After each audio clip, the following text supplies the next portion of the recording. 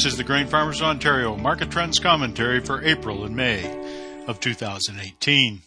There is activity almost everywhere across the greater North American Corn Belt. The March 31st USDA report always serves as a starting gun on the crop year. In fact, row crops are up and growing in the American South. There are thousands of acres already planted in the southern Midwest. It is that time of year when markets crackle with uncertainty, giving value to the risks yet to materialize. The April USDA report is usually a second thought to its bigger cousin on March 29th, but it does provide an updated opinion from the USDA with regard to foreign crops and U.S. domestic stocks. In the April 12th report, USDA cut back their estimates for the South American corn crop, but increased their estimate of the Brazilian crop to a record 115 million metric tons. The Argentinian soybean crop was cut back to 40 million metric tons, with some private estimates even going further. The USDA actually also lowered the Argentinian corn crop down to 33 million metric tons from 36 million metric tons previously. Brazilian corn production was decreased to 92 million metric tons from 94.5 million metric tons in their previous report. There were small adjustments made by the USDA in domestic ending stocks. The U.S. corn ending stocks were adjusted upward to 2.182 billion bushels, which was within previous trade estimates. The USDA also cut back U.S. soybean ending stocks in a small way by 5 million bushels to 550 million bushels. The lower corn production numbers in South America and the lower stocks in the U.S. helped reduce global ending stocks for corn to 197.8 million metric tons, 1.39 million metric tons lower than the March estimate. On April 13th, soybean and wheat futures were higher than the last market trends report. Corn futures were slightly lower. The May 2018 corn futures were at $3.86 a bushel. The May 2018 soybean futures were at $10.54 a bushel. And the May 2018 Chicago wheat futures closed at $4.72 a bushel. And the Minneapolis May 2018 wheat futures closed at $6.17 a bushel, with the September 2018 contract closing at $6.30 a bushel. The nearby oil futures as of April 13th closed at $67.39 a barrel, up from the nearby futures of last month of $64.94 a barrel. And the average price for ethanol on April 13th in the U.S. was $1.65 a U.S. gallon, slightly higher from last month at $1.63 a U.S. gallon. And the Canadian dollar noon rate on April 13th was 0.7938 U.S., down from the 0.7756 U.S. reported here on March 29th, and the Bank of Canada lending rate remained at 1%. In Ontario, the weather has been brutal into April with cold temperatures, the norm, and precipitation of many forms across the province. Widespread freezing rain, ice, and snow hit the weekend of April 13th, further delaying a spring which seems far off for many. Despite this, there are some crops in the ground, sugar beets planted in Chatham-Kent, along with a small acreage of corn. Needless to say, producers are getting ready for the big push into planting at the end of April. Warm, sunny weather would be welcome. Cash markets and grains have hardly moved since the March 29th market trends report. This has happened despite the Canadian dollar gaining over the last couple of weeks. The U.S. basis values have actually been more favorable in Ontario, but spot basis values for corn and soybeans have been maintained. Corn exports out of Ontario have been very healthy, partly because of the tariff-free access into the European market, something our American friends do not have.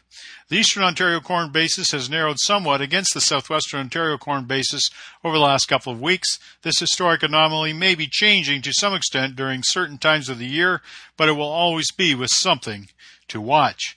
The dynamic market environment Eastern Ontario farmers find themselves in, with the preponderance of livestock, export markets into Quebec, and ethanol, present unique market conditions compared to the deep southwest of Ontario. And you can access all of our market prices by going to the marketing section of our website. Now, the bottom line is China is a big deal. And with their announcement of a possible 25% tariff on American soybeans on April 4th, soybean futures plummeted over 40 cents on the news. With China being the biggest consumer of soybeans in the world, any hiccup in that demand equation will have very big ramifications. Soybean futures prices have since recovered, but the threat of reduced Chinese demand for American soybeans remains real. It will likely be manifested in increased soybean production over the long term in areas more friendly to China, such as South America, the Black Sea region, and even Africa. This big chill in China-U.S. relations is extremely significant to soybean cash prices, and producers need to be cognizant of that in the days ahead in 2018. Despite this huge fly in the ointment within the soybean market, soybean futures prices did fight back in some very strange ways. In fact, at the height of the record harvest in Brazil, Brazilian soybean prices reached their highest level since July of 2016. This has happened because the Chinese are determined to buy soybeans from anybody other than the United States. However, Argentina is actually importing American soybeans. Now, on the other hand, Brazil has a record crop, but their ending stocks are dwindling because of China's insatiable demand. The USDA estimated their ending stocks would be 27 million bushels. The premium for Brazil soybeans has risen considerably, sending other Brazilian traditional buyers back to the Americans. Of course, this is not over. Far from it. It has put huge amounts of uncertainty back into the grain market and made for some very strange grain flows. It is not only soybeans, because any gyration in that complex affects the prices of corn and wheat, even with onerous stocks. That will likely only change going into July and August, when there will be a lot better estimate of new crop production in North America. For corn, Argentina has definitely upset the apple cart this past winter with regard to the production problems. Soybeans are one thing, but corn is another. Their corn production is down, and the Brazil second crop is coming on. U.S. corn export numbers have been explosive lately, and this is all due to the uncertainty that has been multiplied throughout the grain complex from Argentina. With snow still on the ground across much of the northern plains, spring wheat is being delayed getting into the ground. This may cause more corn and soybeans to go into the ground and once weather breaks, and of course depending on what happens then. Generally speaking, delayed planting in the U.S. doesn't get a lot of market reaction until after Mother's Day. The May 2018-July 2018 corn future spread is minus 8.25 cents as of April 13th. This is considered bearish. Seasonally, the corn futures market tends to trend up through early May. The May contract is currently priced in the upper 34% of the past 5-year price distribution range. Now for soybeans, they are the wild card now. The threat of Chinese tariffs has certainly sent a chill through the soybean market. Despite that, soybean futures prices as of April 13th are higher than before that announcement from the Chinese. The Argentinian soybean production meltdown has helped cause much uncertainty in this market, and the reverberations have added stimulus to the risk premium in soybean markets. Cash arbitrage of grains can be a unique thing. With American soybeans apparently being shipped into Argentina, that's proof of that. However, will those soybeans reach Argentinian shores, or will they change sides somewhere along the way? This is similar to American grain coming into Ontario. Does it all ultimately end up here? With global demand for soybeans continuing to be insatiable, and with the trade rhetoric rising between China and the U.S., we can expect some strange grain flow. The May 2018-July 2018 soybean future spread as of April 13th is minus 10 3/4 cents, which is considered bearish. The May soybean contract is currently priced in the upper 29% of the past 5-year price distribution range. Seasonally, the soybean futures market tends to trend up through early June. For wheat, well, the wheat market is a tale of 3 different growing areas in the United States. In the southern plains, hot and dry weather have impacted the hard and red winter wheat crop. In the northern plains, it's more about whether the spring wheat will get planted, while the Chicago market is generally a follower. Of course, there is wheat almost everywhere around the world and lots of it.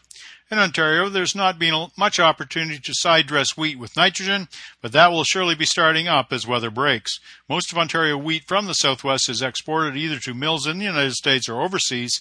Flat pricing opportunities with our lower Canadian dollar remain a stimulus for Ontario cash wheat prices. It is a time of hope as planters start to roll across the United States, Ontario, and Quebec. With so much political volatility affecting this market, standing orders for grain will likely be a tremendous instrument to capture marketing opportunities while we plant. Even without this volatility, planting season always represents a time of uncertainty and risk in the new crop market.